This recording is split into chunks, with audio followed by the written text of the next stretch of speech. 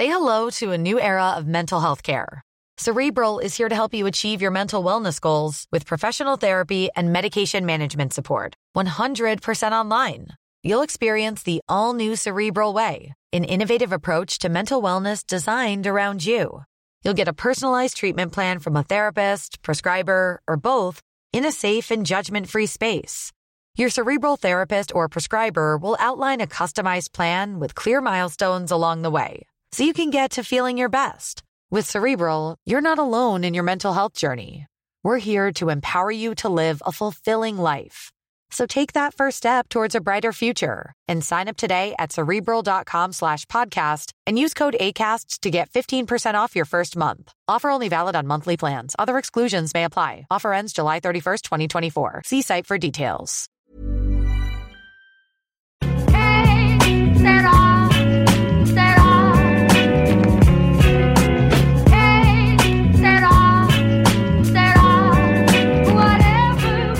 Welcome to the latest episode of the Championship Roundtable. I'm your host, Jake Jackman, and you can reach the show by emailing us championshiproundtable@gmail.com. Hi, I'm Benjamin Bloom for the Blue Monday podcast at Blue Monday ITFC on Twitter, a supporter of Ipswich Town. And I'm James Vickers, a Preston North End fan. I write for what used to be Tom Clark at the backpost.wordpress.com, but we've recently rebranded it now. So you can find us now at Deepdale Digest on Twitter, and alternatively our website is deepdaledigest.wordpress.com. Thanks so much for joining me today, guys. We'll start making the rounds where each of us have a few minutes to discuss what's been happening at our clubs this week. We'll start with you, Ben. It's been let's not say the best week for Ipswich Town, going out of the FA Cup and then losing yesterday to Huddersfield. So what were your thoughts on the week at Ipswich?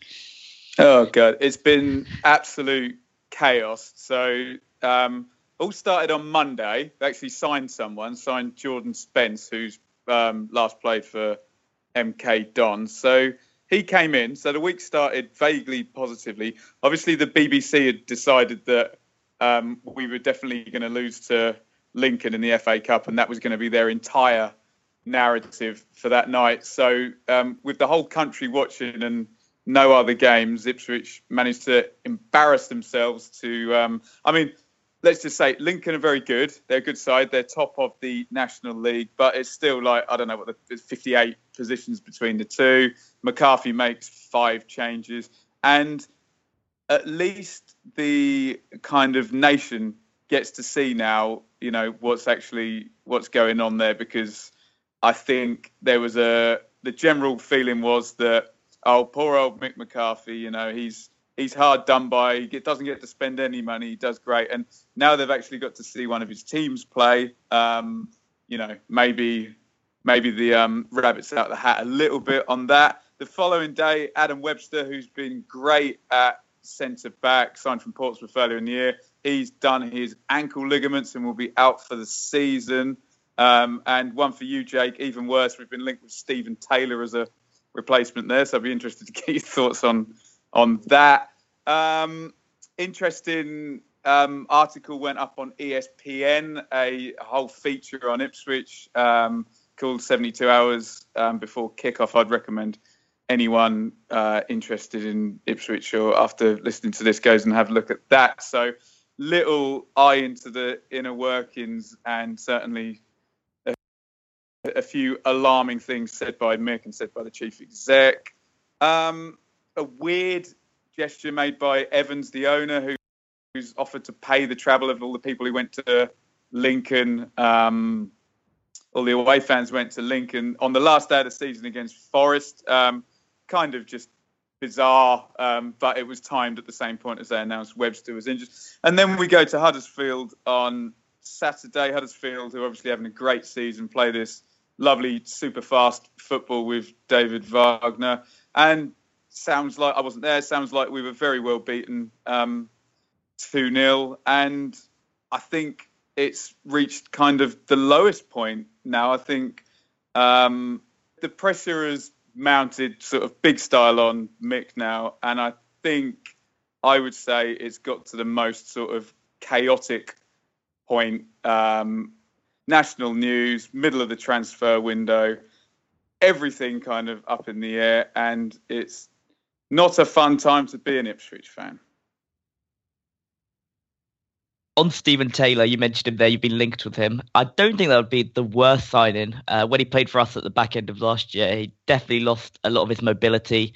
He struggled in the Premier League against the better teams. But I think in the Championship, where maybe there's fewer mobile, skillful players, he'd be okay. I've seen worse defenders in the Championship this season for sure, but I'm not really sure what went on in the MLS. It didn't seem to go well for him, so no. I don't think it would be the worst signing, but it wouldn't be one to get too excited about either. But just back on Mick McCarthy quickly. For me as an outsider looking in, it sort of reminds me a lot of what it was like at Newcastle with Pardew, where the fans knew his time had gone, but then he kept staying in the job, but it seemed like he would never leave. Is that sort of how you're feeling at the moment, that you think that whatever he does, whatever results come his way, he's just not going to get sacked? Well, he came out with some quotes that lead me to think that he's got an agreement with Marcus Evans that they're going to go to the end of the season and then they're going to talk then. Which, if it's the case, if Marcus Evans just comes out and says, look, Mick's here to the end of the season and we're going to talk then that just knocks it all on the head. But as usual, Evans hides away and says literally nothing. And if he doesn't think Mick's going to be good enough to go to the end of the season, then he really does need to fire him. As we've said before on the pod, we think there's an issue with actually paying him off. You know, that they want the contract to be much closer. He's got 18 months to go. They want the contract to be much closer to the end in terms of a payoff. I think, as I was saying, I think the difference between the Newcastle issue and the Ipswich issue is that with Newcastle, excuse me, everyone blamed the owner, didn't they? Whereas the media are kind of all behind Mick, and it's a bit more of a both of them kind of enabling each other type thing. It's a weird old situation. I'll say no more, Jake. You go ahead.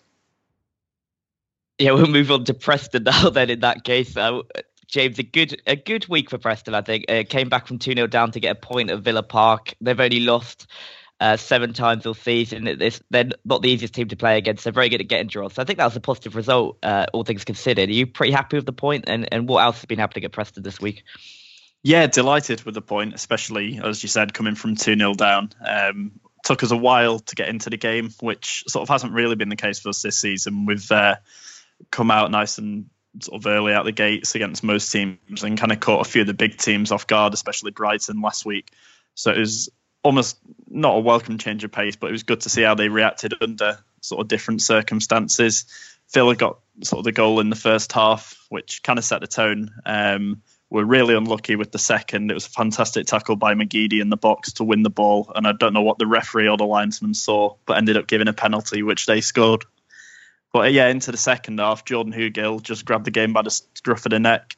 He's had a bit of criticism over the last few weeks, which I'm not sure where it's come from. There was rumours of Ipswich tabling an offer of about £1.5 million for him. And that kind of led some fans to believe that we should sell him because we're never going to get offered that again for him. But to be fair to the lad, he's not the most skillful, but what he lacks in skill, he makes up for time and time again in tenacity. And he's probably the player, apart from Ben Pearson, who you can look at them each game, you know exactly what you're going to get from them. And he just puts everything that he has into the game. He comes off, obviously, end of the game, like completely shattered, which is, when you're not the most skillful, what you want from your centre forward especially. So he was fantastic yesterday. So quite a positive result for us, especially being 2-0 down. But as you said, going into the week, it's been quite a weird week for us. The Robbie Keane link is sort of has been lingering all week, people not knowing what's happening. He appeared on Saturday and was sort of not dropping too many hints, which is understandable for him, keeping his options open. But it'd be sort of brilliant to see him come in. We've been crying out for sort of an out-and-out goal scorer for the last couple of years, really. And it's sort of that last missing piece of the jigsaw. As good as Hugill is, he's not going to be that player who gets you sort of 20 goals a season and can really make a difference, especially in the Championship, especially where we are in the league table at the moment. I think there's about 3 or 4 teams all separated by a point. We're at the bottom of that because we've got the worst goal difference, even though it's positive. So we're just missing that little bit to kick us on and really sort of take us into a playoff challenging team. So it'll be interesting to see what comes of that. Yeah, I've got a question for you now on the players that you did bring in. You brought in a couple of players from Dundalk. I'm just wondering if they've played a lot and if they have sort of what your thoughts are on them, because obviously they've done well in the Champions League, played quite a lot in the Europa League as well. So they've got that experience. Have they settled in well? Yeah, so we signed Daryl Horgan and Andy Boyle. Andy Boyle hasn't been in the squad or featured yet, so it may take him a bit of time to really come in. He looks almost to be an ideal replacement when he does come in for Bailey Wright, who was just sold to Bristol City a couple of weeks ago. So we'll see how that one goes. Can't really comment on him yet, but especially coming off, as you say, playing in the Europa League, it may take him a bit of time to get fitness back, and then sort of slowly settle into the squad. Daryl Horgan, on the other hand, though, has been absolutely fantastic. When he came on yesterday, he was absolutely brilliant. He came on for, I think it was the last 10 minutes against Arsenal in the FA Cup a couple of weeks ago and was brilliant. And then he was probably our man of the match against Brighton last week as well. And he's sort of what we've been really missing, apart from the out-and-out goal scorer, as I mentioned. We've lacked that sort of real creativity and pace on the wing. We had Chris Humphrey last season, who we've just released, and I think he's gone to Motherwell, I believe it is, could be wrong. He always had the pace, but never really had that end product, and Daryl Horgan seems to have both. He's sort of almost the perfect mix of Aidan McGeady, who we've got on loan at the moment, and, as I said, Chris Humphrey, combining that pace and trickery. So he's been absolutely fantastic for us so far, yeah. Moving on to Newcastle now, we had a good week, 2 wins, and we're starting to really build the momentum up again after what was a sort of a dodgy period without John Joe Shelby, but he's back now. He came back on Wednesday night for the FA Cup replay against Birmingham. We put out quite a weak team, really. We had 3 debutants, one from the academy, a couple who we brought in the summer, one from Scottish football and one from non-league football. Both got a chance. The one from non-league football was quite interesting. I'm not sure if he'll have much of a career at Newcastle, but he's known as a YouTube footballer. If you believe it, he's done sort of he's taught like tricks to Neymar and Cristiano Ronaldo for adverts and things. So it's weird that he's now playing for Newcastle. I'm not sure how I feel about that, purely because he doesn't have that much experience. He's 20 years old, but he started against Birmingham and he looked okay, worked hard, didn't really show too much.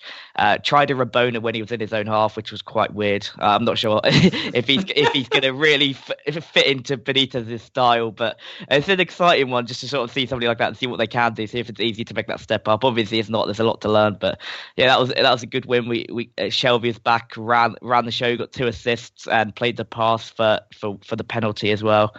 So that was good to see. We just look so much better with him. We're struggling for goals without him, and since he's come back, we've got 7 in 2 games now. So it just shows what a difference he does make. But yeah, and then the game yesterday, Rotherham, 4-0. I think it's a little bit too kind for us based on the first half. Rotherham gave us a good game. They had chances to score. One, if you've seen it, was an incredible chance where Caldala sort of loses the ball on the edge of the box, and the Rotherham player goes in and he squares it. They've got an open goal. Caldala is about 8 feet away from the ball. Somehow manages to get back and save it. I'm not sure how he did it. It was quite a weird bit of football. They should have really taken the lead then, but after that we sort of just got the first goal before half time. Came at a crucial time. Daryl Murphy got his third in 3 games now. He's come in and he's done really well. And it highlights why we signed him. I don't know exactly what the fee is. Ben might know a bit better than me, but 5 million, I think I've seen reported quite a lot, and that seems a big price for a 33-year-old. But he's come in. He's done exactly what we need to do. He's won us 6 points now, basically, if you think of it, of what his goals are worth. He works hard. The work rate he has is incredible, actually, for somebody of his age. I thought he'd be a little bit lumbering and not that mobile, but he is quite mobile. He does a lot of running, works hard. It is a good finisher from what I've seen. So he might not play the biggest part for the rest of the season when Gale comes back, but he's playing his part now, and that's crucial. I really like Murphy. I think it's a good signing. Whether he has too much of a future pass this season is up for debate, but he's done well after coming in, so you can only give him credit for that, and it shows why he was signed. It's good to see us bringing those type of players in. On the transfer front, we've still not made a signing, but there's a lot of rumours about Andros Townsend coming back, whether on loan or a permanent. It seems to be the sticking point at the moment. Hasn't settled in well at Palace. I'm not sure how he'll be greeted when he comes back, because I think a lot of Newcastle fans expected him to stay. He had a good relationship with Benitez and Palace.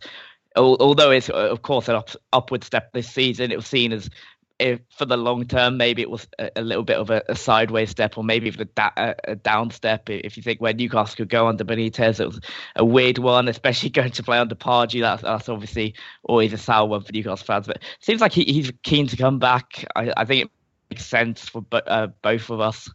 He needs to get regular first team football again and play somewhere where he's liked. We need another winger. We know him, Benitez knows him, so he fits the system. It'll be interesting to see if it does happen, see what figures are involved and see how he does, but I wouldn't be against it. He has a little bit to prove, of course. He left us when we got relegated. He needs to prove himself, but if he did come back, I think it would be a good sign and give us that momentum to go on and win the league this season. Just moving on to the topics for today, just want to ask each of you about your club's player of the year so far. We're over halfway through the season, and I'd like to ask you on those thoughts, and also have any players noticeably underperformed of what you expected from them at the start of the season. So a start of Ipswich and you, Ben, for this one. We discussed this a bit on the Blue Monday podcast. It's between Bartosz Białkowski, the goalkeeper, and Tom Lawrence, who we've got on loan from Leicester for Player of the Year. Bart, the goalie, was the Supporters Player of the Year last year. Obviously, he gets a lot of practice playing in goal for Ipswich, but he's a very good player and very consistent. With Lawrence, I would have said that a lone player wouldn't get it. Obviously, we had Ryan Fraser last year, who's doing great for Bournemouth now in the Premier League. But Lawrence, just in the past month, has just had a series. He scored a ridiculous goal against QPR. Then he scored 2 in the Cup against Lincoln. Then he scored 2 against Blackburn and another one from outside of the box. If it's supporters voting, they don't tend to vote the same player 2 years running. They tend to, have these strange criteria for their player of the year. So I would go for Tom Lawrence just on the basis Bart got it last year. Noticeably underperformed at the moment, Christoph Berra, who's been very good for us since he signed. He's a old Mick McCarthy guy from Wolves. When we got in the playoffs 2 seasons back, he was amazing, but there's lots of rumours that he wants to go back off to Hearts and finish his career up there. And he's made a series of mistakes that have led to goals, 2 or 3 very recently. That's only a very recent thing. And there's the normal, everybody, unfortunately, is against Jonathan Douglas, the centre midfielder we got in from Brentford. I feel he's a bit of a scapegoat for Mick, to be honest. And I know I've bashed him on here before, Jake, but I think Cole Skews is the first name down on the team sheet. He's mixed centre midfield guy. I don't think he's got any pace. I don't think his passing's that good. He's a defensive central midfielder, so he doesn't contribute assists or goals. And often on counter-attacks, he has to commit a foul because he's too slow to get back. He's the best we've got there, but I believe for not a lot of money, we could get somebody better. So take your pick. On Tom Lawrence, I've got a question for you on him, because I've heard a lot about him in the last couple of years. He's had loan spells at Cardiff and Blackburn as well. Maybe not influenced the game as much at those clubs as he has at Ipswich. He's 23 now, which seems quite old for a loanee to me. Do you think he has a future maybe in the Premier League? Do you think he has that ability? It's hard to say in the Premier League, because I agree with you. You'd think if that was going to happen, it would be kind of already in the works. But I suppose, I don't know how old Harry Kane and Andros Townsend, they both went round the Championship, before they got their run at the Premier League. Lawrence is a really good player. He's got great acceleration with the ball. He's not so much a tight dribbler. He's a knock it ahead of you and chase it and just no one can catch him. And he's obviously been developing this fantastic shot. I don't know who he would. I think an upwardly mobile championship side with parachute payments. I mean, Mick comes out and says, "Oh, we've got no chance of signing him. He's too expensive." But I think you might be right. He might be another sort of Rob Earnshaw type guy who's top end Premier League, top end Championship, bottom end Premier League. But we'd certainly like to keep him for the season because he's doing a very fine job at the moment. And moving on to Preston now, you James, who would be your player of the year for Preston, and has anybody underperformed? Yeah, so player of the year, I was having to think about this earlier today. Obviously, the two names that stand out really are Jordan Hugill, who has really sort of stepped up this season. There are a few question marks about him in the summer, especially with Joe Garner going off to Rangers, whether Hugill could sort of carry that burden as the guy that we go to for the goals. Having said that, Garner didn't really produce in the Championship last year, so Hugill's come in from not really playing regularly for us. Sort of the most regular football he's had in the last couple of years was the loan he had at Hartlepool a couple of seasons back, where he kept them in League Two sort of single-handedly. And he's come in this season, and fair play to the lad. He's been absolutely fantastic. He's almost like an old school English centre forward, not afraid to put himself about. He's quick with the ball at his feet, good in the air, and as I said earlier, what he lacks in skill, he just more than makes up for in hard work, which is what you want from a striker, really. Especially in the Championship, where your sort of more skillful players are a bit harder to come by, and with it being quite a physical league as well, don't always tend to sort of settle in the Championship. So Jordan Hugill would be one definitely that I'd sort of throw in the mix. The other one would be Ben Pearson. Even at times he is a walking yellow card. He's coming back next weekend against Ipswich off a 2-game suspension for accumulating 10 yellow cards already. But he's that kind of physical player that you need in the centre of midfield. He's so influential to the way we play, similar to how Shelvey is at Newcastle when he's out the side, albeit we've had 2 really good results in the last 2 weeks against Brighton and Aston Villa yesterday. He just really makes us tick. He sets the tone straight from the off. He's sort of the first into tackles, and he's that kind of player that the fans can really get behind. He seems to have it all, really. He's come from United. He's picked up crucial goals for us. He's great on the ball, not afraid to put himself about in the same way that Hugill does. And them two really this season have become real fan favourites. As for players that have disappointed, the obvious one would be Jermaine Beckford. He has just come back into the squad now after his second suspension in as many games for basically fighting. He had that now infamous incident where him and Owen Doyle, who hasn't really featured since, actually got in a fight similar to Kieran Dyer and Lee Bowyer all those years ago. And then on his first game back, he came on as a sub and got sent off after I think it was 2 minutes for kicking out at an opposition player, which if you're just coming back from a suspension for fighting your own teammates, that's the last thing you want to be doing is sort of kicking out opposition players. So he's really sort of not helped his reputation with the fans this season. He's probably, looking at it, our highest earner, and I think he's only scored 1 or 2 goals for us this season when he actually has played.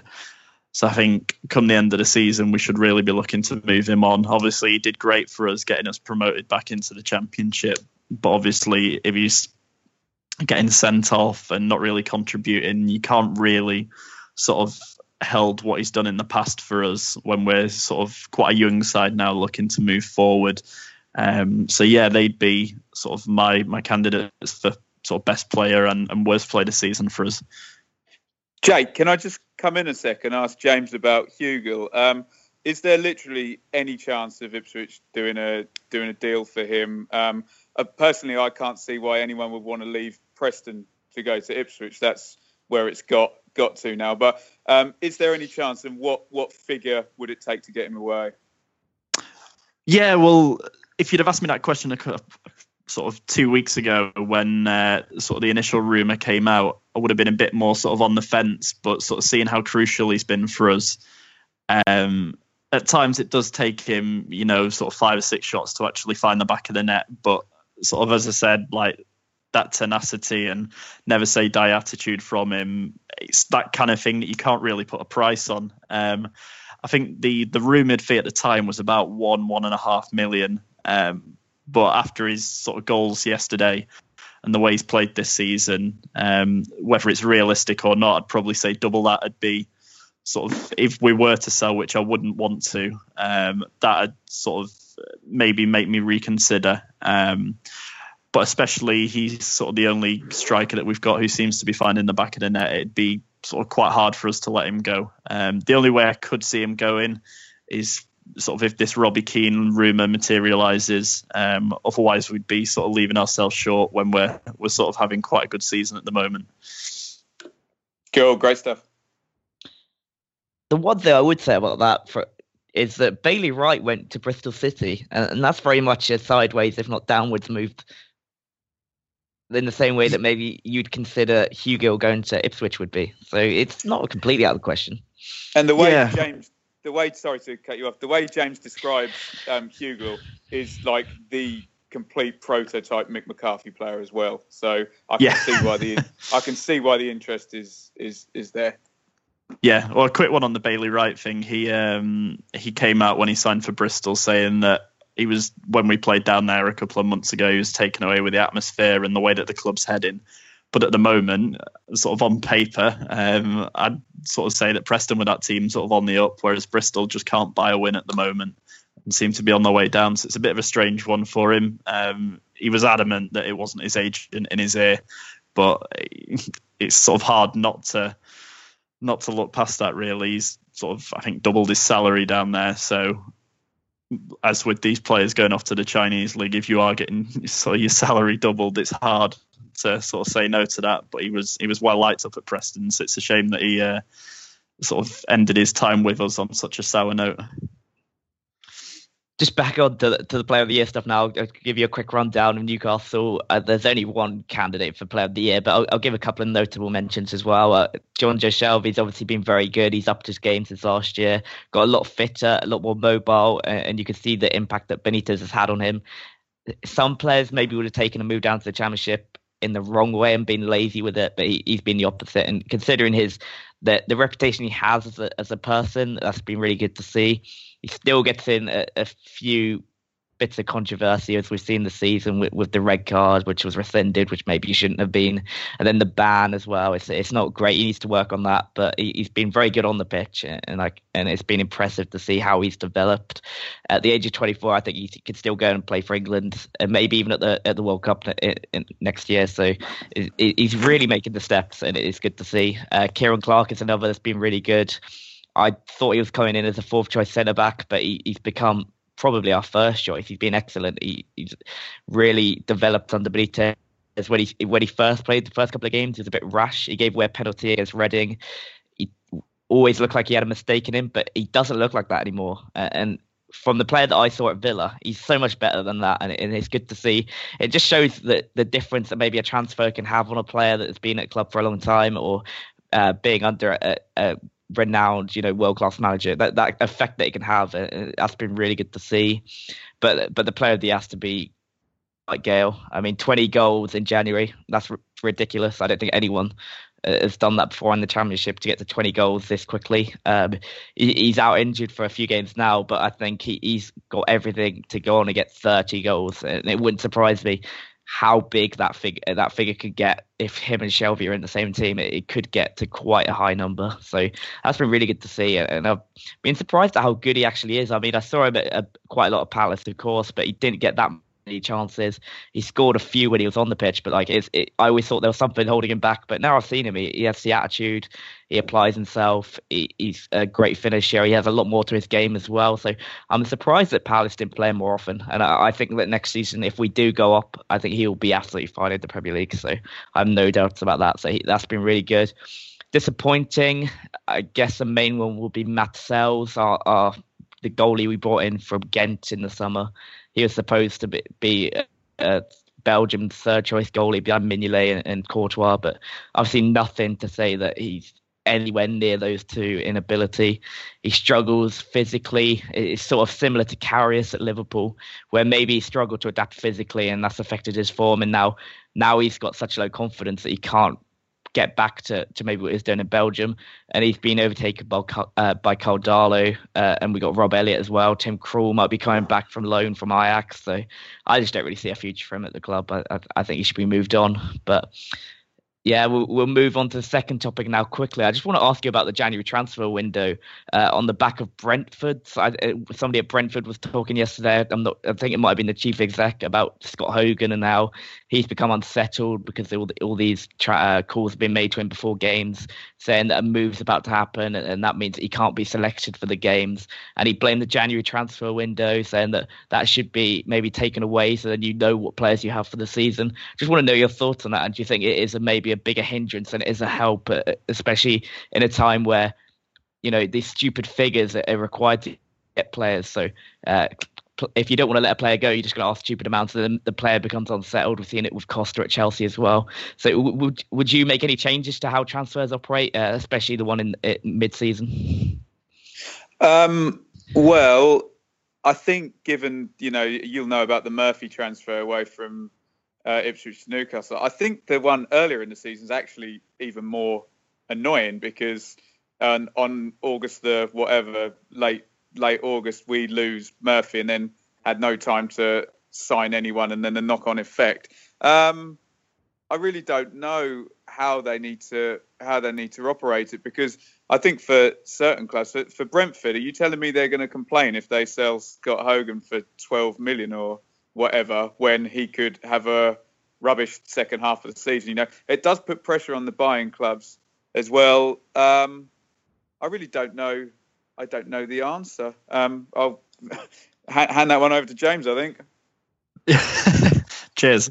I've always sort of been a fan of it from the sense that if you have got sort of a few injuries and that kind of thing, it's good to get those bodies in, especially sort of coming into the second half of the season where you have more cup games and things like that. It sort of does help in that regard. But as you said, sort of prime example, us losing Bailey Wright. His head was turned when he was quite settled with us by this sort of offer that Bristol City put in, offering him sort of a high amount of money.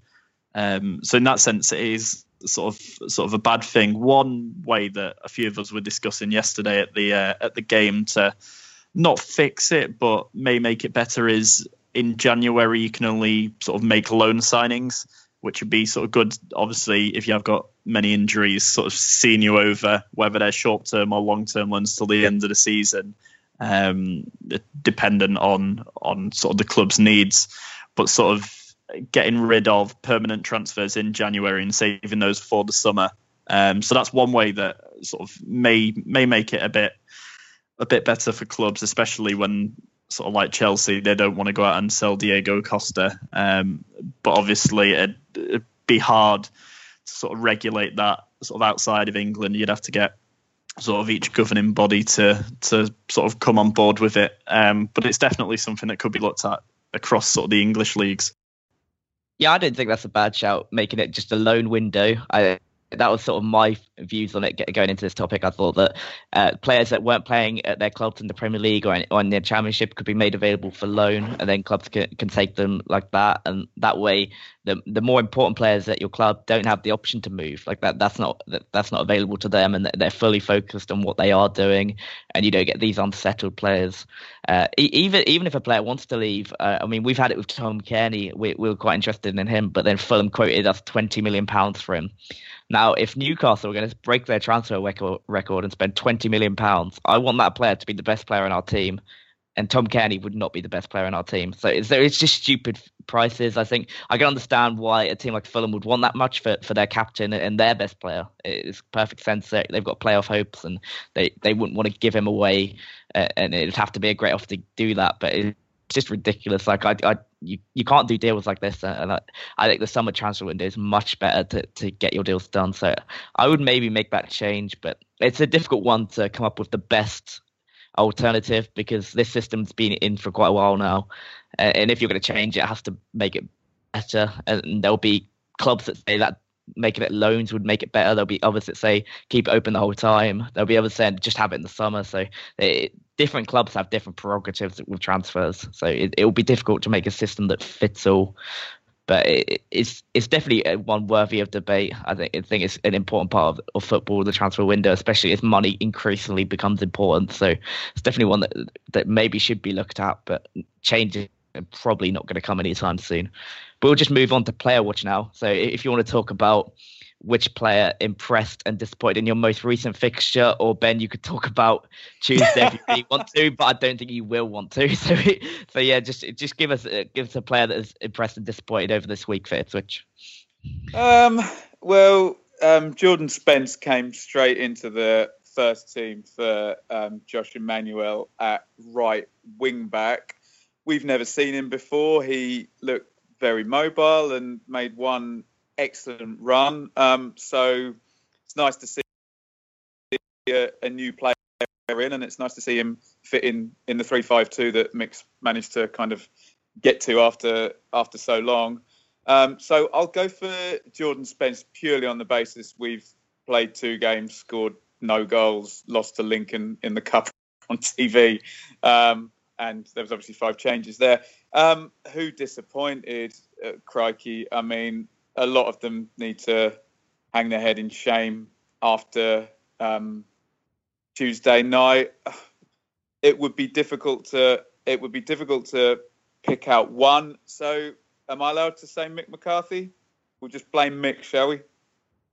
You may as well keep going down that road. So yeah, go for it. Yeah, we'll say Mick. No, it was just a real embarrassment on Tuesday, like I say, in front of the TV cameras. And then Terry Butcher obviously summarising Ipswich great, England captain, UEFA Cup winning player, completely buried the team afterwards as well. So I think the collective shame of that really, we'll go for Mick. Yeah, who impressed and disappointed for Preston, James, this week at Villa? Well, obviously, sort of one name sticks out for impressing. That'd be Jordan Hugill. 2 fantastic goals. The first one, especially, to get it just on the halfway line and take on sort of 4 or 5 Aston Villa players and then put it in the top corner. It was a fantastic solo effort by him. And then the header for the second was equally as good. But one guy that I want to give sort of praise to, he came in the summer on loan, and Everton fans especially were sort of delighted that they'd managed to get rid of him, albeit on loan, and that's Aidan McGeady. There were quite a few Preston fans that were a bit sort of cautious when he came in because he's sort of getting on a bit now, and the last few clubs he's been at, he hasn't really delivered, but he was fantastic again yesterday. He's so good on the ball, and the cross, especially for Hugill's second, was brilliant. And he's really becoming an important player for us. When he first signed, he was sort of in and out the team. Looked like it was taking him a bit of a while to get up to the speed of the Championship, which is understandable considering he's been warming the bench at Everton. But now he's found that match fitness back. He's been fantastic in recent weeks. As for players that disappointed, it's hard really sort of to pick any. Purely for Aston Villa's first goal, I'd say the only one that has disappointed for it, but that's just because he set himself such high standards this season, would be Chris Maxwell, the keeper. I thought he could have done better coming out to claim it and looked to be stranded in no man's land, really, when the ball went back across the goal for, I believe it was Adoma, to put it into the net. The second goal shouldn't have been a penalty. I've seen it back 5 or 6 times now, and at the time it didn't look like a penalty. It was a fantastic tackle from McGeady coming in sort of from behind and hooking the ball away. The linesman had a clear view of it, so I'm not sure what he saw, so can't really point any fingers to that, with it being a really good tackle. And sort of people have come out after the game and said that it shouldn't be a penalty from Preston and Aston Villa, so it says it all. But the team as a whole, we started slow, really grew then into the game, and it's that never say die attitude that Simon Grayson has instilled into the team, which obviously we're not the biggest spenders in the league, so you've got to make up for that where you can. And I thought we were brilliant again yesterday, and long may it continue, and hopefully next weekend against Ipswich. Yeah, for Newcastle, a good week, 2 wins. There's going to be a lot of positives to talk about, maybe not too many negatives, but we'll start off with the biggest one. The player I criticised last week as the player that underperformed is probably the one that impressed most this week, which is good to see. I mean, he's a young player, DeAndre Yedlin. He's not had the great amount of experience. He had a loan at Sunderland, of course, last year, but he'd been in and out of the team this year, and he wasn't great at Brentford. I thought his positioning was poor. I thought maybe his judgment of the game wasn't great. He'd go forwards when perhaps he shouldn't have done, and he'd stay back when he perhaps should have went forward. So this week he was excellent against Rotherham. Maybe not the best team, but he made a crucial challenge in the incident I talked about with Carl Darlow when Rotherham had an open goal to score, and he got back and made a crucial challenge. He was always in the right position. He got 2 assists as well. He's such a threat with his pace when he goes forward, and it's good to see him developing, especially after a poor performance last week. So he's the one that impressed most this week. For disappointed, it's difficult, of course, when you win 4-0. You can't pick too many negatives out of that. But yeah, I don't think I can pick a negative. I think it would be harsh in a 4-0 win to talk about any player. So we'll skip over that and for this week. But I'm sure there'll be lots more negatives to talk about in future weeks. I do like to criticise players more than I like to praise them. So we'll move on to match previews now. Oddly, on this show, it often works out that two of the people that we have on play against each other, and it's worked out that way again. I don't plan it, but it's worked out that Preston and Ipswich are playing against each other. So if you two want to just take that away and maybe just have an open discussion on that game and give your prediction, that would be great. Okay. Well, obviously, Ipswich are in a very kind of bad moment. We're hoping that Mick is going to stick with the 3-5-2.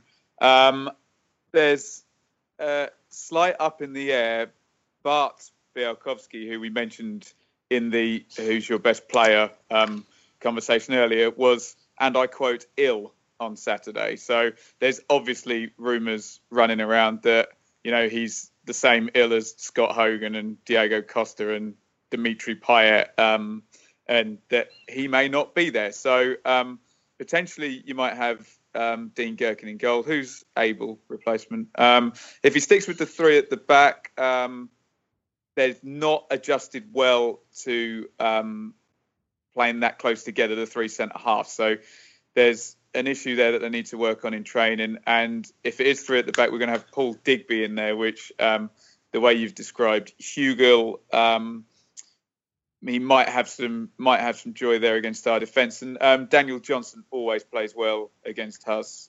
So if he's making those runs through, Spence may keep his place. Hopefully Emmanuel will be back. Kenlock might be back as well. And hopefully Mick goes for a progressive midfield with players like Andre Dazelle, Kevin Brew, Grant Ward. If you see it lining up, Douglas and Skews in that midfield, then Preston will overrun us in midfield. That is not a good situation. And up front, hopefully it will be Lawrence off, probably Lawrence off Sears. So we've got good pace and potential up front. But if our midfield does not have the creative players in there, then they're going to be feeding off scraps. I've just got Preston's home record. There is some hope here, James. Yeah. Played 14, won 6, drawn 3, lost 5. So you've lost a lot of home games, but we're not in a good moment. But I'd be interested in your thoughts. Yeah, it's a weird one for me, really. Even though we're playing well at the moment, I feel more confident going into away games. I'm not sure why that is, considering we beat Brighton at home last weekend quite convincingly.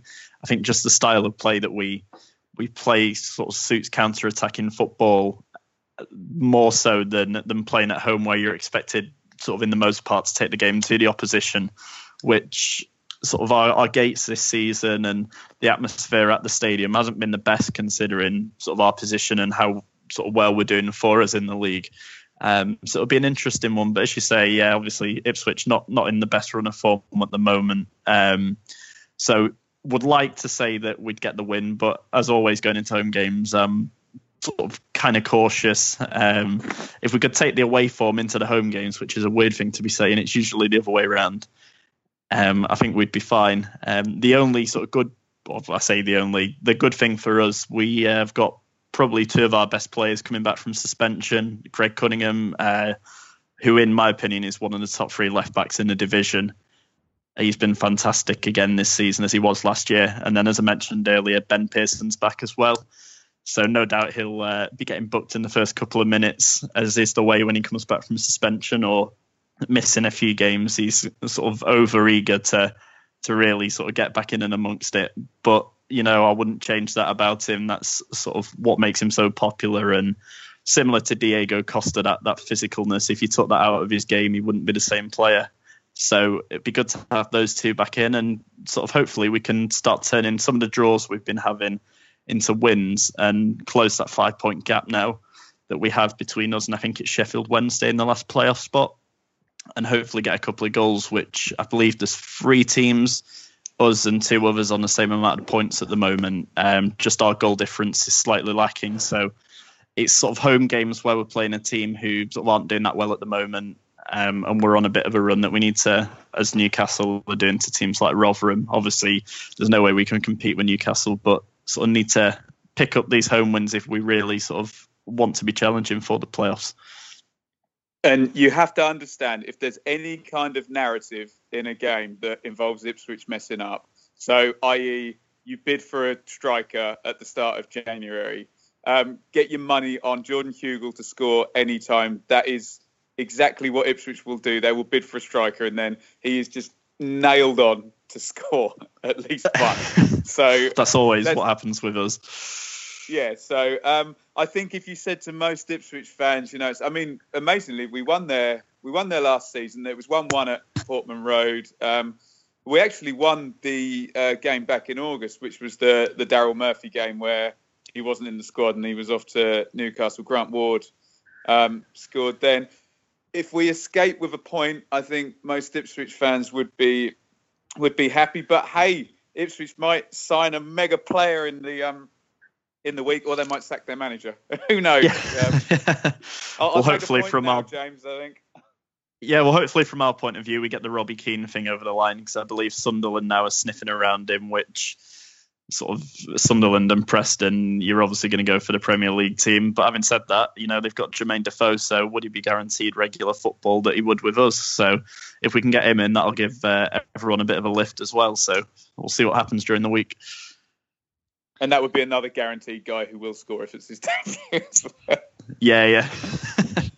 Brutal. Anyway, go ahead. Yeah, well, Newcastle, we got a nice trip to Oxford United in the FA Cup, where I think we're the only team. We managed to get through the next round. Not that I'm that bothered about the competition this year, with promotion being the main aim, but I think Oxford United away is a nice tie. Two rather, quite nice clubs, I think, and I like it more this year, where there's only one division separating us. That the room for embarrassment is definitely lessened. So I wouldn't be too demoralised if we did lose this one. That said, I think we'll probably win it. I think Raf will rotate the squad. Maybe a couple of those youngsters who played against Birmingham will get another chance. People that have been on the bench as well might get a chance. Ashraf Lazar being one, he came from Palermo, he's not played a lot. He might get a chance. The goalie I talked about is probably going to play, which is if there's anything that's going to happen in this game, he is going to make a mistake that puts us out of the FA Cup. But he'll probably play.